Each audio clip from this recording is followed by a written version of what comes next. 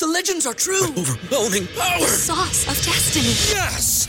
The most legendary sauce has arrived as McDonald's transforms into the anime world of WickDonald's. The greatest flavors unite in all new savory chili McDonald's sauce to make your 10-piece Wick Nuggets, fries, and Sprite ultra-powerful. Unlock manga comics with every meal and sit down for a new anime short every week only at WickDonald's. Ba-da-ba-ba-ba, go! At participating McDonald's for a limited time while supplies last.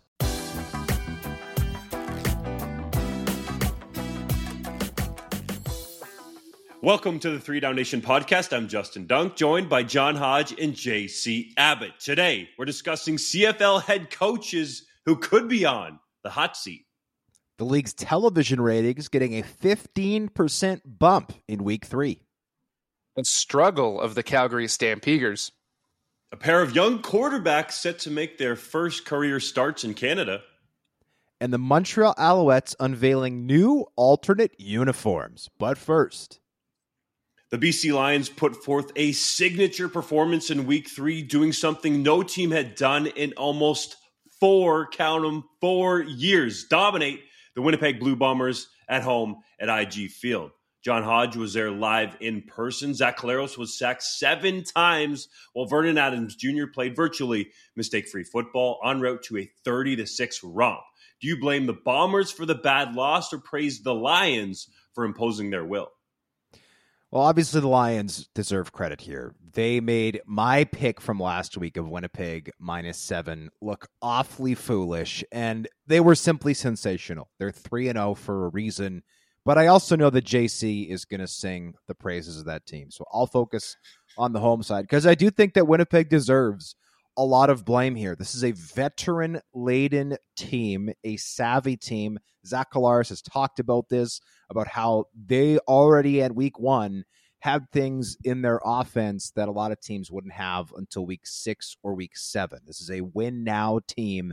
This is a team that is the oldest, most experienced in the league, and they looked every bit of it in the first 2 weeks. But guess what, boys? It's a fine line between looking veteran-laden and experienced and looking plain old and slow. And that is exactly what this team looked like at IG Field this past week. This team looked sluggish. Their offensive line looked abysmal, which is shocking because that O-line was arguably the best in the league through the first 2 weeks of the season and has been arguably the best in the league for many years now. I spoke with Patrick Neufeld post-game. He gave the Lions credit for having a perfect game plan against what the Blue Bombers do best. And to me, that is the most shocking part of this game. I think everybody expected the Lions to come out and play at least relatively well. Nobody expected the Bombers to come out and have what they've since described as a horror movie-like performance. I don't know if you guys like horror movies, but they generally don't end well for the person who is on the receiving end of whatever the horrifying thing is. And the BC Lions were horrifyingly good on Thursday, and Winnipeg got taken to the slaughter. I half expected the Winnipeg Police Service to come out after the game with that orange evidence caution do not cross tape and tape up the field. It was that much of a beatdown. And that is what is shocking for a team that everybody picked as the number 1 team in the league coming into this season.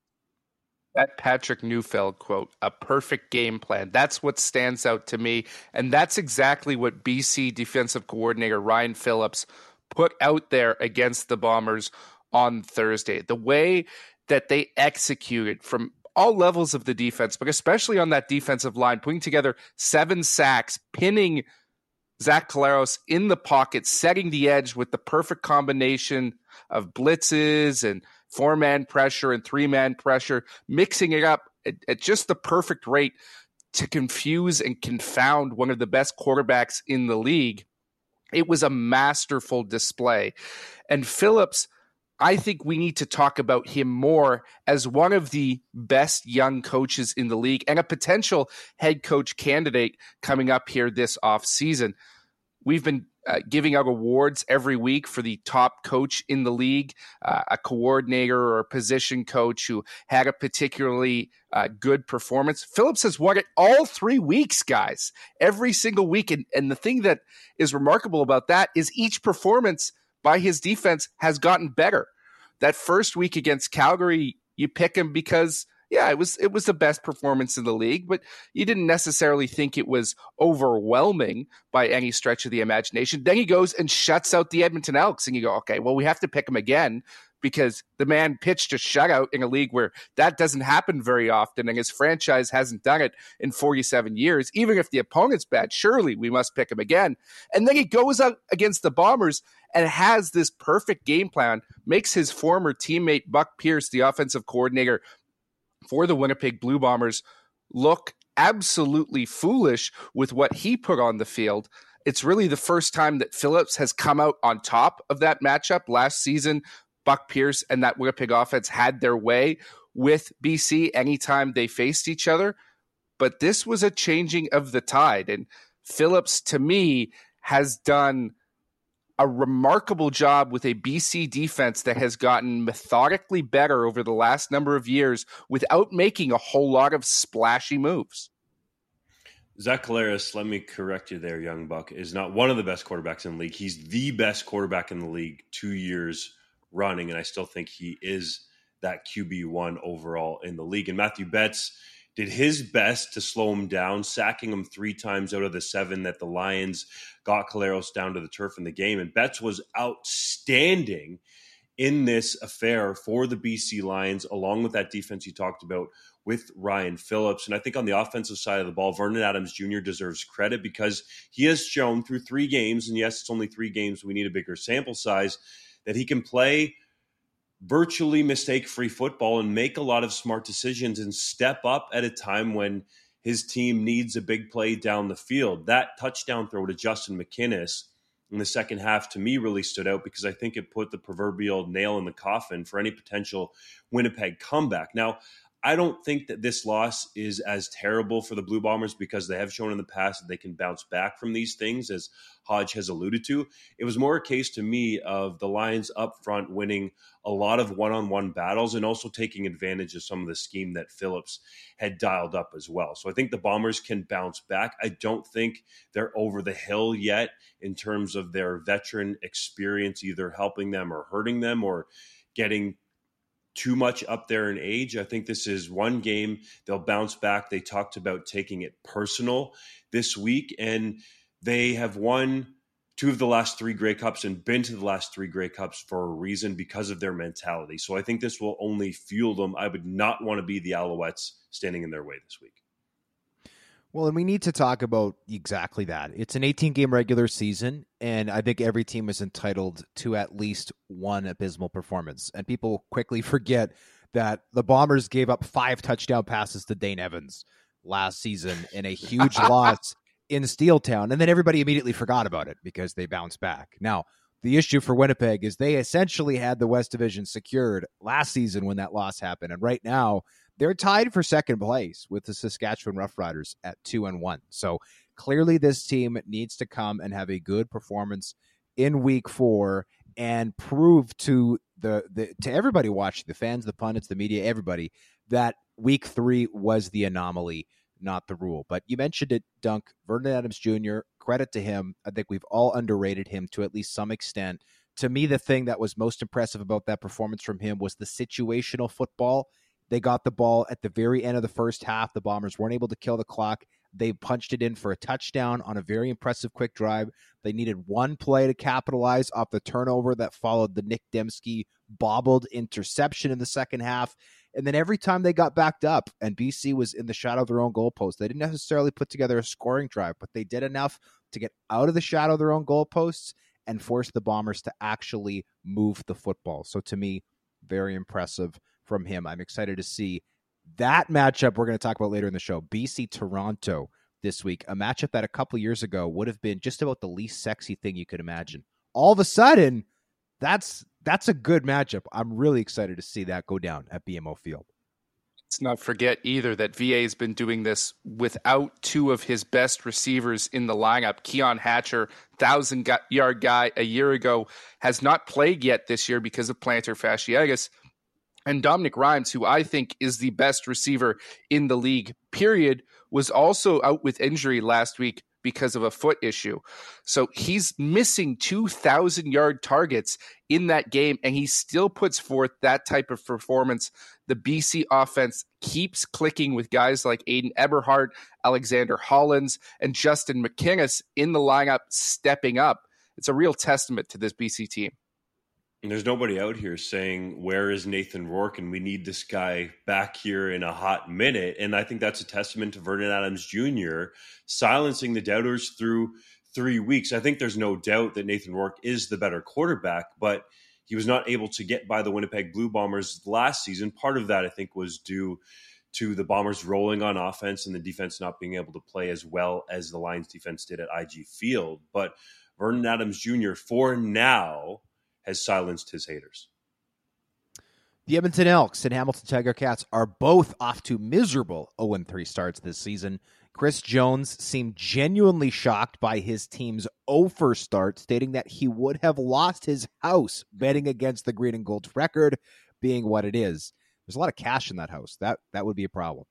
Meanwhile, the Ticats got pasted in their home opener, 38-12 by the Als, which saw strong side linebacker Chris Edwards fake a handshake and then shove Als receiver Austin Mack to the ground after the final whistle. Head coach Orlando Steinauer said, quote, "That's not who we are," close quote, post-game after the incident. Which team should be more concerned about their start, and which head coach should be more concerned about their job? Boy, oh boy, this is the most pathetic two-horse race I've ever seen in my life. How am I supposed to pick one or the other? Both. No, I'll go with the Hamilton Tiger Cats here, and I'll tell you why. This is a team that had much higher expectations than the Edmonton Elks going into the season.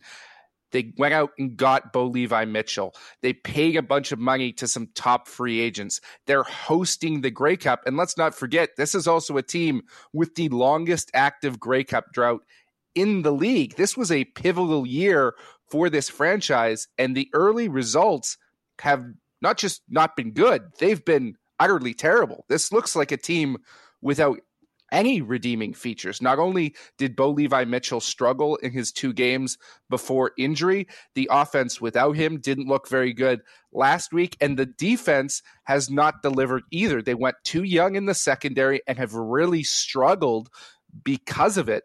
And that all comes down to the decision-making of Orlando Steinauer. He came into the league as a head coach, had that 15-3 season in 2019, put out some really good tape, and everyone was singing his praises. But now that he's also the president of football operations, some of the choices he's made, and we talked about it ad nauseum last year with the decision to go with Dane Evans, that was a mistake. And it appears like replacing him with Bo Levi Mitchell could also be a mistake as well. The team has gotten worse every single year of his tenure, and they appear pretty close to rock bottom, in my opinion, right now.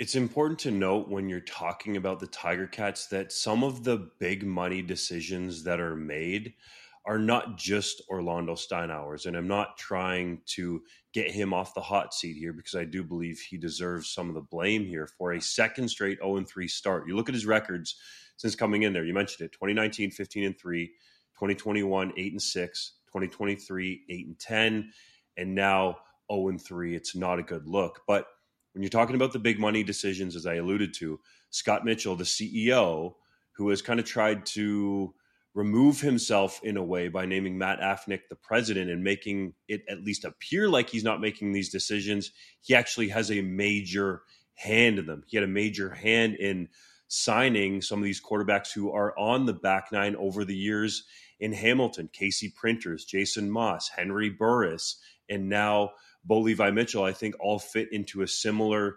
category. So I think some of the blame needs to go towards Mitchell there as well, because when it comes to the big money decisions, he's right there. And in fact, sometimes even negotiating those deals. So I think that's important to note here as well, that it's not necessarily always the way Orlando Steinauer would have gone in terms of some of these decisions were made. For example, I'm sure if Orlando Steinauer could have had his way, even though he's buddies with Scott Milanovic and they coached together with the Argos way back, that he wouldn't necessarily have his successor sitting down there in Florida, not around the team, waiting to come up and take over if it continues to get worse there. So I think that's part of the reason why, JC, you have Steinauer as his seat. What was it? Scalding, yes.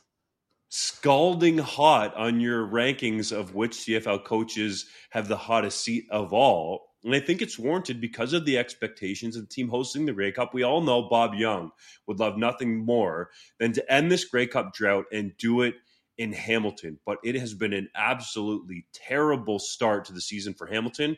And if you're talking about the Edmonton Elks, the expectations just weren't there for them to even honestly be competitive in the West Division, let alone talking about getting out of there for the Grey Cup. Now, if you look at the odds on 3downnation.com, the Elks now have the longest shot by a long shot. Like, their odds are super long to get to the Grey Cup, and I think that's warranted. But in actuality, I think when you're talking about the disappointment of a season, it is by far, through 3 weeks, the Hamilton Tiger Cats. Yeah, I'm not sure how you fire Chris Jones if you're the Edmonton Elks, only because everyone on that coaching staff is beholden to Chris Jones and is extremely close to Chris Jones as a person. And removing that figurehead, who has multiple jobs, by the way, not just the head coach. He's technically the GM. He's also technically the defensive coordinator running that unit. I don't know how, from a personal standpoint, just on a personal level, how you expect his best friends, essentially, to take over the team in his absence. And then secondly, I don't know who else you look at on their coaching staff as someone who it's like, okay, this is the person who's obviously a far more competent option to be the head coach. I'm not suggesting they don't have competent assistants. What I'm saying is nobody on that team as an assistant has been anywhere close to a head coaching position previously, and I would certainly not put them as a candidate who is stronger for that role than Chris Jones. Now, as Justin has reported, Chris Jones is not on a 4-year contract. He is on a series of 1-year contracts. So after this season, it's very easy, I think, to make a coaching change mid-season for the reasons I've said. I don't think it makes any sense. I think this is Chris Jones's team for the year, even though his seat is, I think, JC, you said boiling? Boiling was the language I used for that one. I mean, scalding, boiling. Yeah, I will say, half a dozen of one, 6 of the other. The scientists out there will point out that boiling temperature is relative. So if his seat were to boil, that would be infinitely higher than the temperature required to boil water, which would then make it hotter than scalding. That thought did cross my mind as I read the article, but that's aside. We'll have to apologize to the physicists and chemists who are listening to the show. But in the meantime, I do want to address what Orlando Steinauer said after the game when he said, "That's not who we are." Newsflash, yes, it is. Yes, it is. What your players do and what your team does on the field represents your organization. Talk is cheap. Actions speak louder than words. And when you go out and you sign a guy like Duke Williams, who's throwing helmets, and you sign a guy like Chris Edwards, who's fist-fighting fans, you cannot then be surprised when they come to your organization and do foolish things. And I will say this. Last season, we saw the king of stupid crap in the CFL in a guy like the Saskatchewan Roughriders, Garrett Marino, absolutely upend that season for that team by the stupid crap that he did on the field. I'm not suggesting the Ticats are there right now, but the thought has occurred to me that this can snowball in a hurry. Because let's not forget, the Riders were 4-1 last season out of the gate. They looked like a potential team to play in the Grey Cup at home, as it was in Regina last season. This year, the Ticats are off to a bad start, and now they've got nonsense happening on the field. And it's not right to stand back there and say, well, that's not who we are. Yes, it is, Mr. Steinauer, and it's your job to fix it. And the issue there is what people don't see is the divisions that sort of behavior can create in the locker room. Because whether you talk about it or not and say Duke Williams is going to come and be a good boy in Hamilton, as Hodge has said flatly, and I agree, he's not, and Chris Edwards will not be. So you start having those cliques created, and those are the teams that do not win. There are no cliques in Winnipeg. I do believe, based on all I've heard about their locker room, it is a cohesive group that actually holds each other accountable. And I don't believe that is the case in Hamilton. And also, it should be mentioned, fellas, that bringing in Bo Levi Mitchell, and I understand he's trying to approach it like a totally new franchise and earn the respect of his teammates, but it's a massive ego to come into that locker room. So not only do you have Duke Williams and Chris Edwards doing their things, whether we see it or not in terms of how they treat their teammates and how they treat their opponents, quite frankly, but you have that ego of Bo Levi Mitchell coming in there and an evolving locker room that Orlando Steinauer used to, and I mean those words, used to, hold sacred. And this is what I'm talking about in terms of some of the big money decisions that happen above his head with Scott Mitchell. Those decisions get made that maybe Steinauer wouldn't want to do, but it's very hard to push back against the guy that hired you as a head coach, praised you, then gave you a promotion, and is a guy that could easily fire you right now after your second straight 0-3 start. So I think that's one of the issues plaguing the Tiger Cats right now. It's not that cohesive, family-like team atmosphere that the Tiger Cats had for much of the time that Zach Collaros was there when they went to the Grey Cup back-to-back years in 2013 and 2014 and were the class of the East Division, I would say, all the way through that 2019 season. So I think that is a massive issue here is the locker room. There's a lot of new faces there, and we can talk about the football aspect of it, but you guys both know from working with various teams and playing the game that it's got to be a group that gets along. And I can tell you from my experience at the University of Guelph that our best seasons came when it was a cohesive group that had respect for each other, not that was one that was made up of a bunch of cliques. Guys, I think this is a 3-down podcast first. We were given the choice to talk about Chris Jones or somebody else, and we're not talking about Chris Jones. This has never happened before in the history of 3-Down Nation. I think that's a testament to what's going on in Hamilton, but we would be remiss if we didn't touch on Jones a little bit more. And I think the reality is, and why everyone is looking at Hamilton as more of a disappointment, is the stupid crap in Edmonton isn't off the field behavior right now. It's their quarterback room, because the decisions made there are certainly very questionable to go in without a real insurance policy behind Taylor Cornelius, who was not proven in any way whatsoever, and now potentially moving on to Jarrett Daggy, a 25-year-old rookie, skipping over Trey Ford for some reason.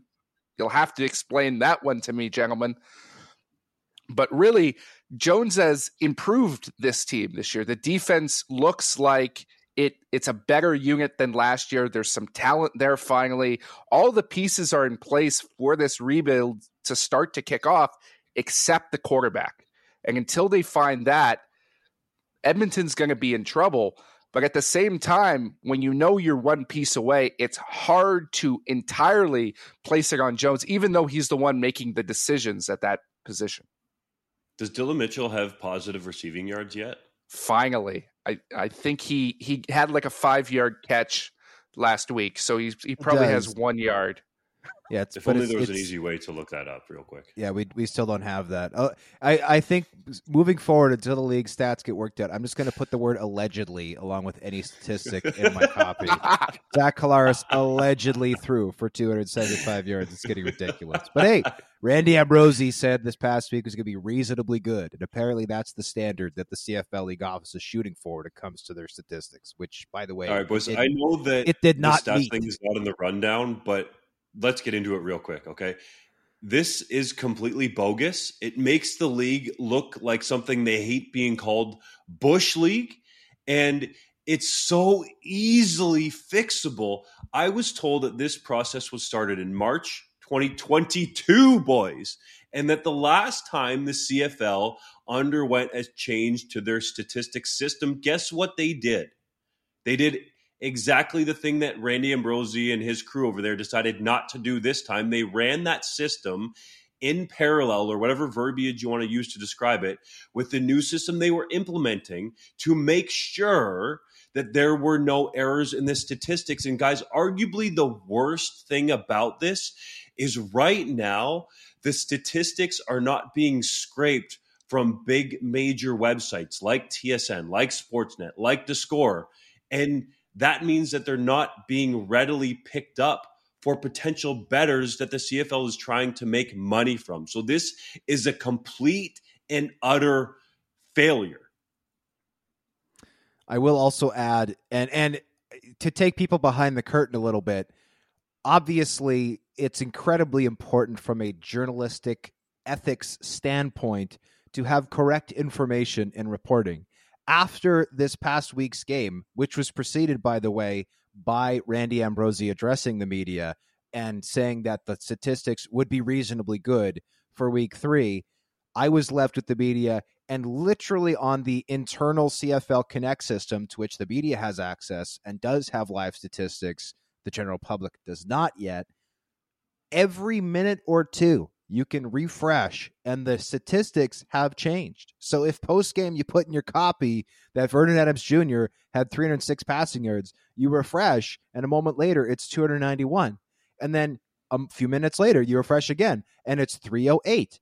And that causes huge problems for publications that are trying to match the journalistic standards that have been set henceforth decades in advance so that readers trust what they are reading on these publications. So you can imagine the level of frustration in the press box. Obviously, fans are very frustrated for the reasons that you highlighted, Dunk, and it is completely unacceptable. Then this is, by the way, another instance to touch on the Steinauer situation from a moment ago. Somebody who is just saying things to say things when Randy Ambrosie says, this is not a failure. Yes, it is, Mr. Ambrosie. You can argue against it. You can say whatever you want about it, but you cannot have an abject failure and then just with words say, no, it's not, and dismiss it. That's not how life works. This is a failure. Own it and fix it. Please. Your fans are begging you. The media is begging you. Get it fixed. Every other pro league has this and has for the last 25 years. Please fix it. We are just tired of it. We're tired of the bogus commentary. We're tired of the excuses, right? He comes out and says things like, well, we're going to have a chip in the football, and that's why. What does that have to do with anything? How does a chip in the football prevent you from having accurate tackle stats through the first 3 weeks of the season? Like, is everyone in your stats department currently trying to make the chip from scratch? Like, I don't understand how that has anything to do with anything. Right now, we have worse stats in the CFL than in some European football leagues. I can say that as a guy who has watched way too much of that over the last couple of years. That is an utter embarrassment for the league. Ambrosie did note that, sorry, I'll go real quick, Hodge, and then you go. Genius Sports apparently has now put their top technician or I guess data person on this. That wasn't the case before. So you have this group, this company, Genius Sports, that now has a stake in this CFL Ventures, and they don't have their top person on this throughout. Like, that doesn't make any sense to me. Go, Hodge. I was just going to say, and the press conference that Ambrosie did, he was asked several times about stats, and I'll credit Darren Bombing, who asked at the end of the press conference an excellent question, which was like, we've talked a lot about stats. Could you just tell us, like, because the league could have operated the old stat system while getting the new stat system up and running, and said, is it a resource issue? And Ambrosie said, no, it's not a resource issue at all. And then he explained that the limitation for the league is that they don't have enough stats people to run both systems, and a lot of stadiums across the country don't have room for 2 stats crews, which objectively is a resource issue. So please don't say that it's not a resource issue, and then in your answer outline how it is exactly a resource issue, which again is another example of quite literally talking out both sides of your mouth. And I found that quite frustrating. Though Randy did give me a nice pat on the arm when the presser was done. So that was nice. At least but even that that excuse is bogus. The CFL has done this before. They have implemented a new stats system. They didn't need 2 stats crews like he was talking about, or extra space. God knows that there is lots of space in press boxes because of the state of that industry. But they've done this before. Like, don't act like this is a completely new thing. They've done this successfully before, which is why this time around it's a failure. Sorry, I'll shut up now. We'll move on now.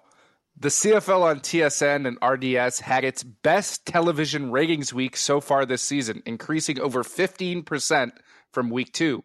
Saskatchewan and Calgary drew the highest rated game of the week with an average audience of 636,700, while Montreal and Hamilton drew 516,000 viewers on English and French language television combined. Is this a positive sign for the league?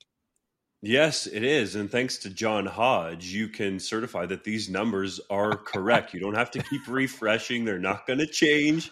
I appreciate my man, Mr. Hodge, going over these numbers, but it definitely is. The numbers have trended up over the first 3 weeks. And Ambrosi, in that press conference that Hodge has alluded to a couple times now in Winnipeg before the Lions put it on the Blue Bombers, talked about this experiment with Sunday Night Football primetime games in the summer. And it seems like the league is kind of just throwing stuff against the wall and trying to see what sticks. But the Sunday night game in week 3 was up over 400,000 viewers. And I think that's a positive because the week before it was less than 300,000. And then in week 1, you had the Rough Riders bump, which is always difficult to tell anything because, no matter the date and time that Rough Riders fans are going to tune in, it was over 500,000 that first week against Edmonton. So it is a positive sign, and it does seem like there are fans out there who like the idea of having one game on 4 different nights of the week, Thursday, Friday, Saturday, Sunday.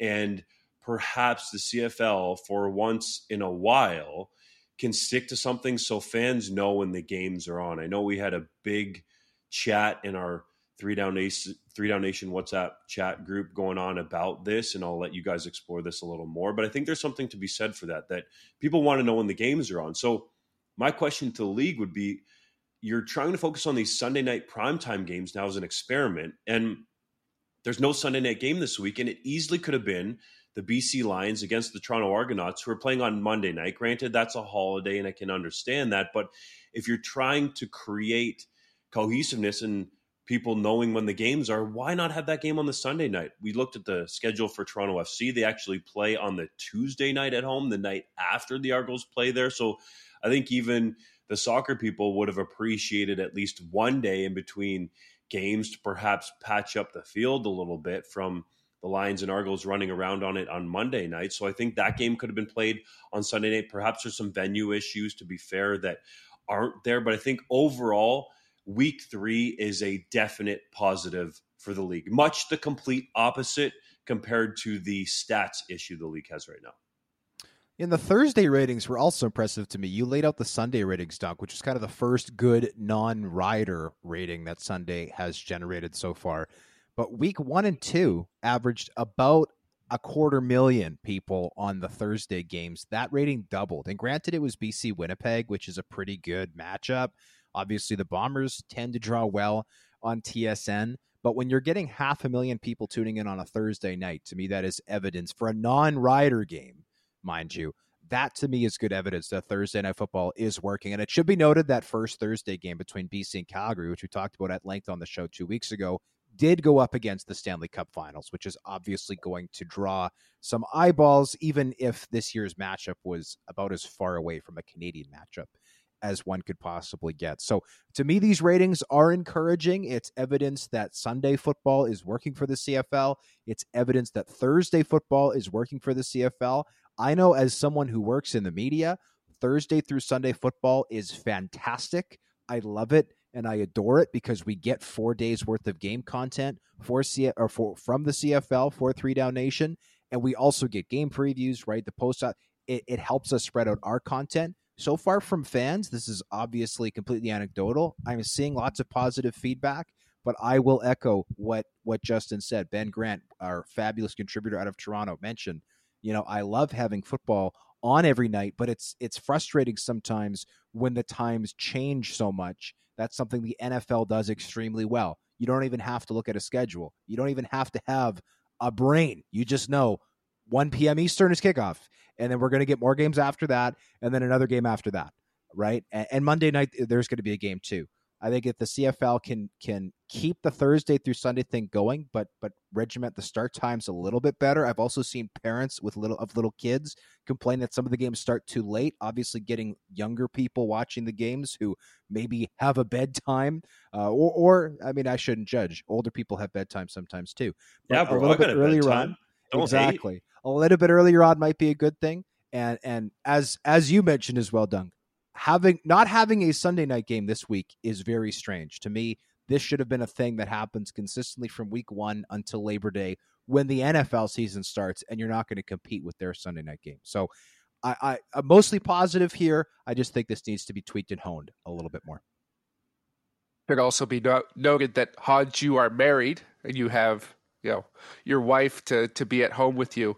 For those of us still on the hunt for a significant partner, having a game every single night from Thursday through Sunday, it's a little bit more challenging. So I'm not sure if I'm totally a fan of the new schedule. I'd like to see some earlier kickoff times so I could dance the night away, perhaps. Not that I do that very much. And if you are We're on the West interested in Coast anyway, dating so. JC Abbott, please email info@3downnation.com with a headshot and brief bio. And he might. I thought we didn't want you. any kind of those ads on the site anymore.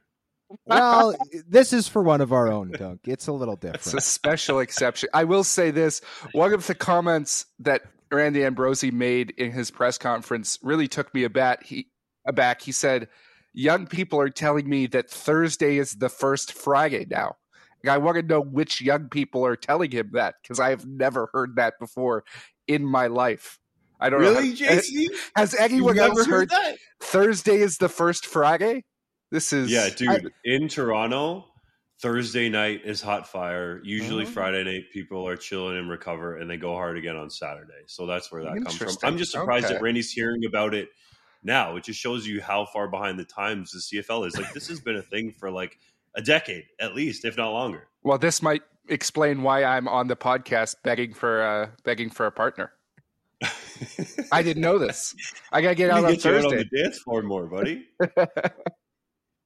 I will say, just to tag Hodge's point about Thursday night football and the games being spread out throughout the week, I think there are some old, tested, and true CFL fans that really like the Friday night doubleheader. And Thursday hasn't been great. And Thursday, I don't think, is also the greatest night, depending who you are, to especially get families out to a football game, right? Because there is bedtime and things like that. So you're probably not going to have young kids there. That's not necessarily what the CFL is going for. And Ben Grant did make the point, he does have children, that he would like to see some afternoon games to be able to take his kids to games. I think there was only a couple on the schedule that he mentioned.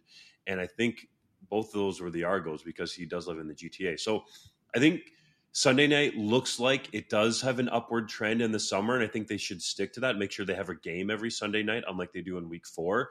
Thursday night, I think, could be examined a little deeper, and I realize that it could be tricky to always do doubleheaders on Friday or Saturday nights, and I think there is something to having a game on at primetime every night of the week, but I think Thursday needs to be looked into a little bit more versus having a doubleheader Friday or Saturday or perhaps even Sunday. I don't know how ideal that is to have a doubleheader on Sunday. I think it'd be Friday or Saturday, but I'm just looking at the scheduling perspective and also the athletes, right? Having games on 4 days sometimes creates short turnarounds for the players. Hodge, you asked CFL Commissioner Randy Ambrosie if the league is concerned about the Calgary Stampeders franchise. Predictably, he said no, but we know that's probably not the truth. He did admit that the organization has work to do. Why do you have concerns? Well, this started in April. I mean, it started with just, casual observation of McMahon Stadium getting increasingly more and more empty over the last few seasons. We also have millions of data points from our own work at 3 Down Nation and looking at which articles about which teams generate the most traffic for us. I'm not going to get into the details of that, but maybe, our listeners can connect the dots a little bit from what I'm about to say. Jay McNeil, the team's new vice president of business operations, was on Ryan Ballantyne's show, our great Calgary contributor, in April, and said that the team's season ticket base, and for context, McNeil is new to the position. I believe the Stampeders created this position for him about a year ago. Their ticket base is down from 22,000 in 2015 to less than 15,000. In April, he set the goal of the team having a season ticket base of 15,700 for the 2023 season, which my sources indicate the team missed.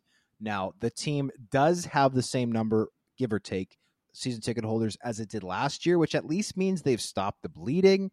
But to me, this is cause for concern. The club had its lowest attended game in over 25 years for its home opener. The team last season was 5th in TV ratings, so that does not include French language ratings. Likely they were 7th. So far this year, they are 7th.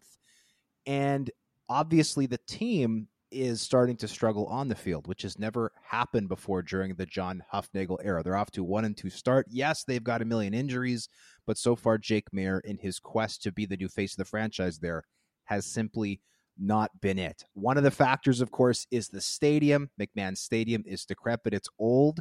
It needs to be replaced, but as of right now, there is no indication whatsoever that it will be replaced or significantly upgraded at any point in the future. And they keep pointing, and Randy Ambrosie did this as well, to the pandemic. And I just want to inform the citizens of Calgary that the pandemic was actually a global event that occurred everywhere on the planet. It didn't merely happen within the confines of the city of Calgary. And right now, the Bombers and Riders combined $12 million profit last season. The Ticats just last year, a minority share of the club reportedly sold for $20 million, which is fantastic. The Elks and Lions had over 30,000 people at their home openers. The Alouettes are seeing significant investment from their new owner Pierre-Carl Pelado. And the Argos, their home opener, yes, it was a little bit smaller than Calgary's home opener, but we all love to rag on the Toronto Argonauts in their empty stadium. Well, guess what? Their home opener had the best crowd they've seen in 4 years. And though they were hosting the Ticats, Ben Grant and a number of people who were at the game noted that there was a significantly less amount of black and yellow in the crowd than there usually is when Steeltown comes to town. So all of that is to say, I think it's time, after years of banging on the 3 largest markets in the CFL, and everybody bringing up that same narrative of, oh, well, Vancouver and Montreal and Toronto, we just got to figure that out, and the CFL is going to be healthy. I say, let's recognize the progress that's being done elsewhere, and let's also recognize what I think, frankly, has gone underreported, which is the continued off-field struggles and decline of the Calgary Stampeders. Obviously, we want all 9 teams to be in tip-top shape, and the only way to make that happen is to hold teams accountable. I am bullish on Jay McNeil as an executive. I think that organization needs improved leadership, to be quite frank, and I'm hopeful that he will be able to get the job done. But this is not going to be a 1-year turnaround or even, dare I say, a 3 to 5 year turnaround. This is a long-term turnaround, and I sincerely hope that the Calgary Stampeders can recognize their off-field struggles and improve.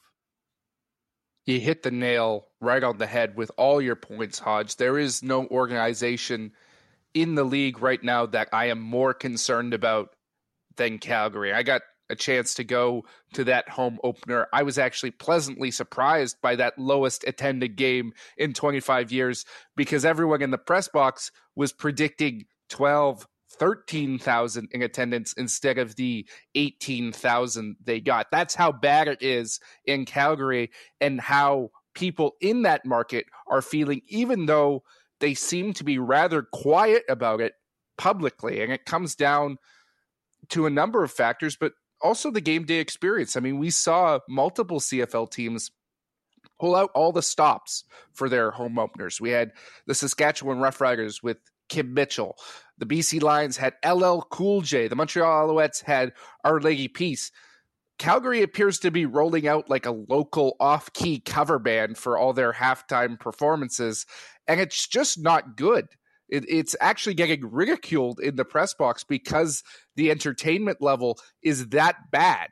And it's justified, right? They need to start investing in the entertainment aspect of the product. And frankly, I think there needs to be some serious introspection when it comes to the football side of things too, right? This is a organization that we have come to think of as a dominant powerhouse because of how good they were in the 2010s, but that is not true anymore, right? This team has not had a playoff win since 2018 when they won the Grey Cup. They are 1-2 right now, and frankly, that might be kind. It doesn't look like Jake Maier is the quarterback of the future anymore, even though they've invested in him. And not to take it back to my head coach's hot seat piece, but even with all those factors, Dave Dickinson is one of the safest coaches in the league because no one's going to touch him. This is an organization that has no interest in upsetting the status quo, in making any radical changes. They're going to keep plodding along. And yes, it has been successful. They keep making the playoffs, but it's gotten worse gradually year after year, much like their stadium. And eventually this whole thing is going to crumble. Hot tip, JC, do not mention the fact that the Stampeders have not won a playoff game since 2018 around John Hufnagel. I will say that as much as there is talk about the stadium in Calgary, and yes, they need a new one, JC, you're hitting it dead on there. There needs to be some hype, some interest, some sexiness created around the game day atmosphere, right? Randy Ambrosie and some of the presidents around the league will talk about creating an area where the young people, quote, can gather in these stadiums. And even though Calgary's not going to get a new stadium anytime soon, I believe there are places to do it in McMahon Stadium. Like you could have an area right outside that one end zone opposite the scoreboard where people are close to the action and mingling and having a great time. But we haven't seen that for whatever reason. The status quo is exactly what has gone down with the Stampeders. And quite frankly, it needs to change. Like John Hufnagel, for example, was the only president present for on-field drills and activities at the CFL Combine. Like, he's not the president of the team. It's very clear that it's Jay McNeil, and that the Stampeders in a way here are just trying to get Hufnagel money that doesn't go on the football operations cap. That's all fine, well, and good. But at some point, you have to move on, just like the Stampeders did with Bo Levi Mitchell. They have to move on from these old, tried and tested ways that worked for a while, but are not working anymore. Well, and we've seen that investment in a significant way in BC on a short span. We've seen it in Montreal, and we're starting to see signs of progress in Toronto. And that is why I asked Ambrosie this question, because there is lots of positive things happening in the CFL outside of Calgary. I'm sick and tired of this lazy narrative of, well, the pandemic really hurt the Stampeders. I'm sorry, that is a load of crap as far as I'm concerned, and we need to get into a situation where the Calgary Stampeders, the Elks have not won a home game since, oh my God, October 2019. They had 32,000 people at their home opener. Yes, they hosted the Riders, but guess what? The Stampeders hosted the Riders, and they got 25,000 people there this past week. That's still 7,000 fewer than the Elks had for their home opener. So to me, the Stampeders need to be held to account here. And, you mentioned the Hufnagel thing, Dunk. Obviously, John Hufnagel is one of the best, I'll say people in CFL history, between what he did as a quarterback, what he did as a coordinator, a head coach, GM, sensational. Nothing but infinite respect for that. But you're exactly right. When the team has lacked innovation since he became president, and the situation off the field has gotten more dire, and he's allocating his time to the Combine, that's not your job as a president. And so I do think that needs to be said as well. If McNeil is the true president, I think it's clear he's going to get the president title in a few years as John Hufnagel inevitably retires. But the sooner that happens, at least in my opinion, the better for the Stampeders, a team that needs a lot of reinvigoration at this point. Adapt or die. That's the way it is in pro football. Right now, the Calgary Stampeders need to make their choice. Moving on to our picks for this week 4 of CFL action. The Edmonton Elks visit the Ottawa Redblacks on Friday in what could be a battle of quarterbacks making their first career starts. Jarrett Daggy appears set to get the nod for Edmonton, while Tyree Adams will be under center for Ottawa, with the Redblacks as 3.5-point favorites. Who you see winning this one?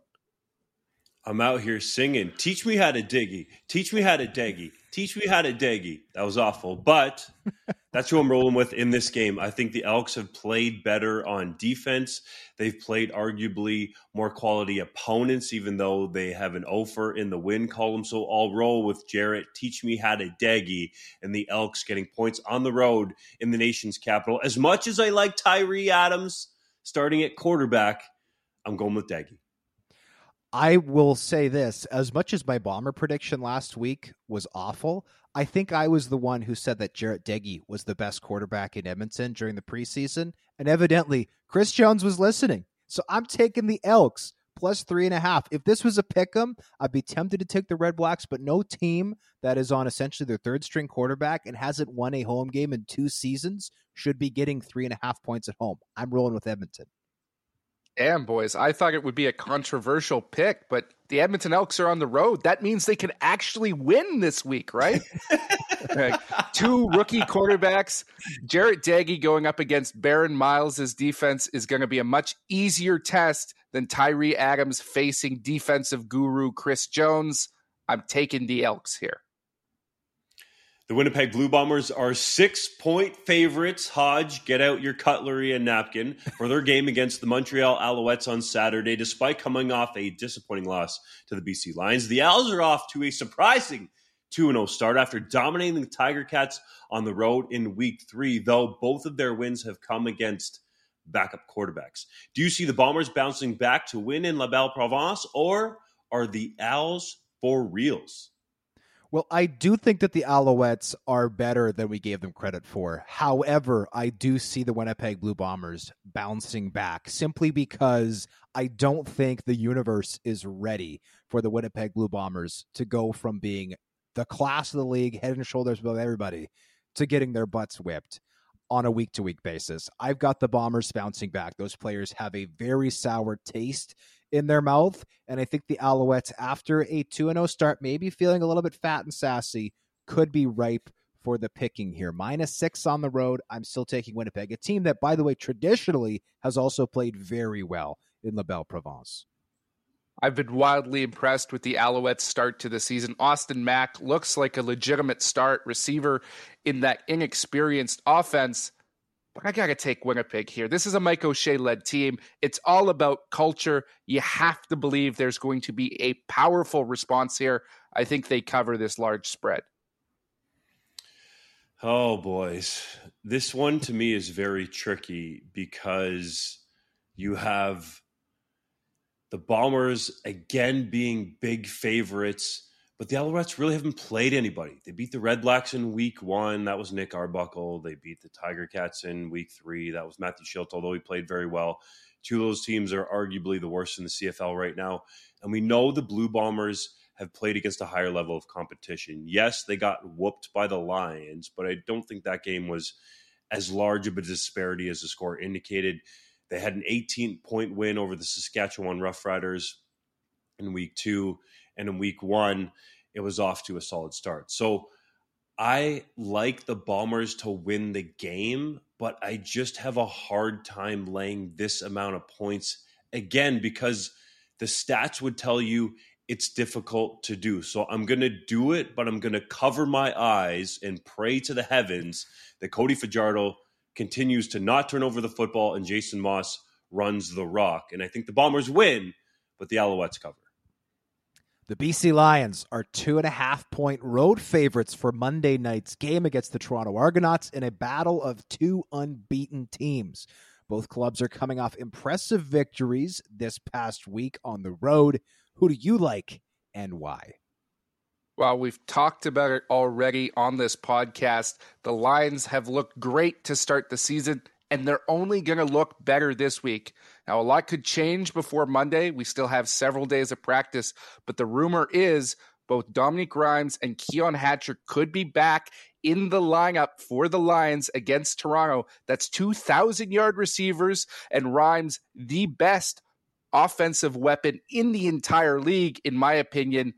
This Lions team is going to blow away this 2.5-point spread. I'm picking them to win. This is a classic letdown spot, JC. Listen up because you can learn something here. The Lions coming off a massive win, looking like world beaters, getting an inflated line here. They shouldn't be this much of a favorite on the road against the defending champs who have looked great to start the season and went into a tricky spot there in Edmonton and covered a big number against the Elks. And yes, I know Edmonton hasn't won at home in a long time. That still is a difficult position to go in and do. So I like the Argos as underdogs at home. There's a veteran secondary there. I think they can get after Vernon Adams Jr. and pressure him more than he's been pressured season to date, especially with Flo or Malade, who is arguably the best pass rusher in the league right now. So I will take the double blue in those Cambridge blue uniforms, getting points at home. With all due respect to Flo, Matthew Betts is over here with his hand up saying, moi, moi, moi, because I think he's the best. That's one of the only French words I know, by the way. I'm practicing on Duolingo. I haven't made much progress yet. But he is somebody who I think is the best pass rusher of the CFL right now. 5 sacks in 3 games was an absolute game record last week. To me, this game is one that right now at this line, I'm taking BC at -2.5. If the line moves at all, I would take the Toronto Argonauts. To me, the Toronto +3 or more is the buy. But if it's less than a field goal, I'm happy to eat that with the Lions on the road. The Lions have absolutely, despite their great start, no room to get complacent because the Winnipeg Blue Bombers are going to be right on their tail. This team needs to keep rattling off wins. So I'm taking the Lions here. But again, if that line moves an inch, I'm taking the Argos at +3 or more. On that note, it is time for Hodges' heritage moment. On this day in 1975, Lou Heyman was inducted into the Canadian Football Hall of Fame. The native of New York City coached in Canada for 21 years, predominantly with the Toronto Argonauts, her head coach from 1932 to 1940, and the Montreal Alouettes from 46 to 54. Heyman made history in 1946 with the signing of Herb Trawick, who was officially the first black player in the history of Canadian professional football. Heyman later served as the general manager in Toronto from 1955 all the way until 1983, during which he hired Willie Wood, the first black head coach in CFL history, in 1981. The most outstanding Canadian in the East Division is presented annually with the Lou Heyman Trophy. I know that this all occurred far before our memories reach, boys, but I know, JC, you take issue with Herb Trawick being named officially the first black player in CFL history. I have no issue with Trawick personally. He tremendous accomplishments, tremendous career, but it's just provably false. He wasn't the first black player in the history of Canadian professional football.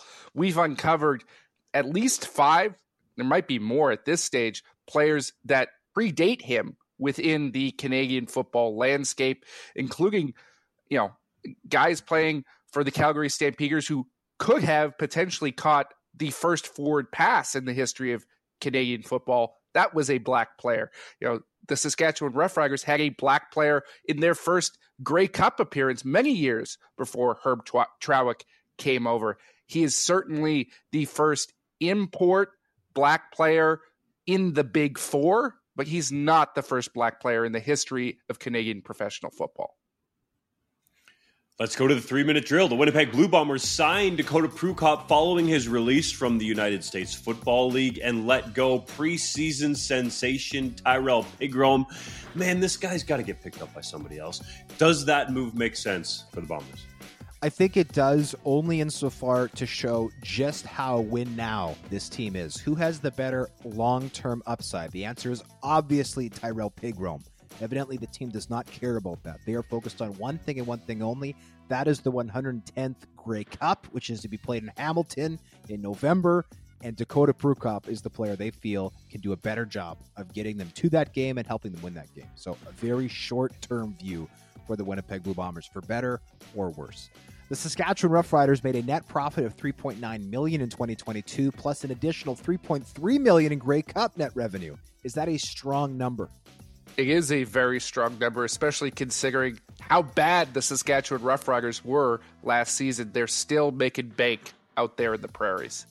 The Montreal Alouettes have new alternate uniforms, which are a throwback to the red look the team had in the 1940s. Personally, I think they look more Montreal Concords-esque, but that's just my opinion. Do you like the new digs, Dunk? I really do, but I just think we have too much red in the league already, and I know you guys have talked about this with the BC Lions going mostly black on their home uniforms. So I get it's an alternate, so it's okay, but I really do like these new unis, and whenever we do another new uniform ranking, I think they would be up there in terms of ranking with the other top unis in the league. The Calgary Stampeders have lost receiver Malik Henry to a ruptured Achilles tendon, as he will miss the rest of the year. Is that a big blow to the Stamps passing game?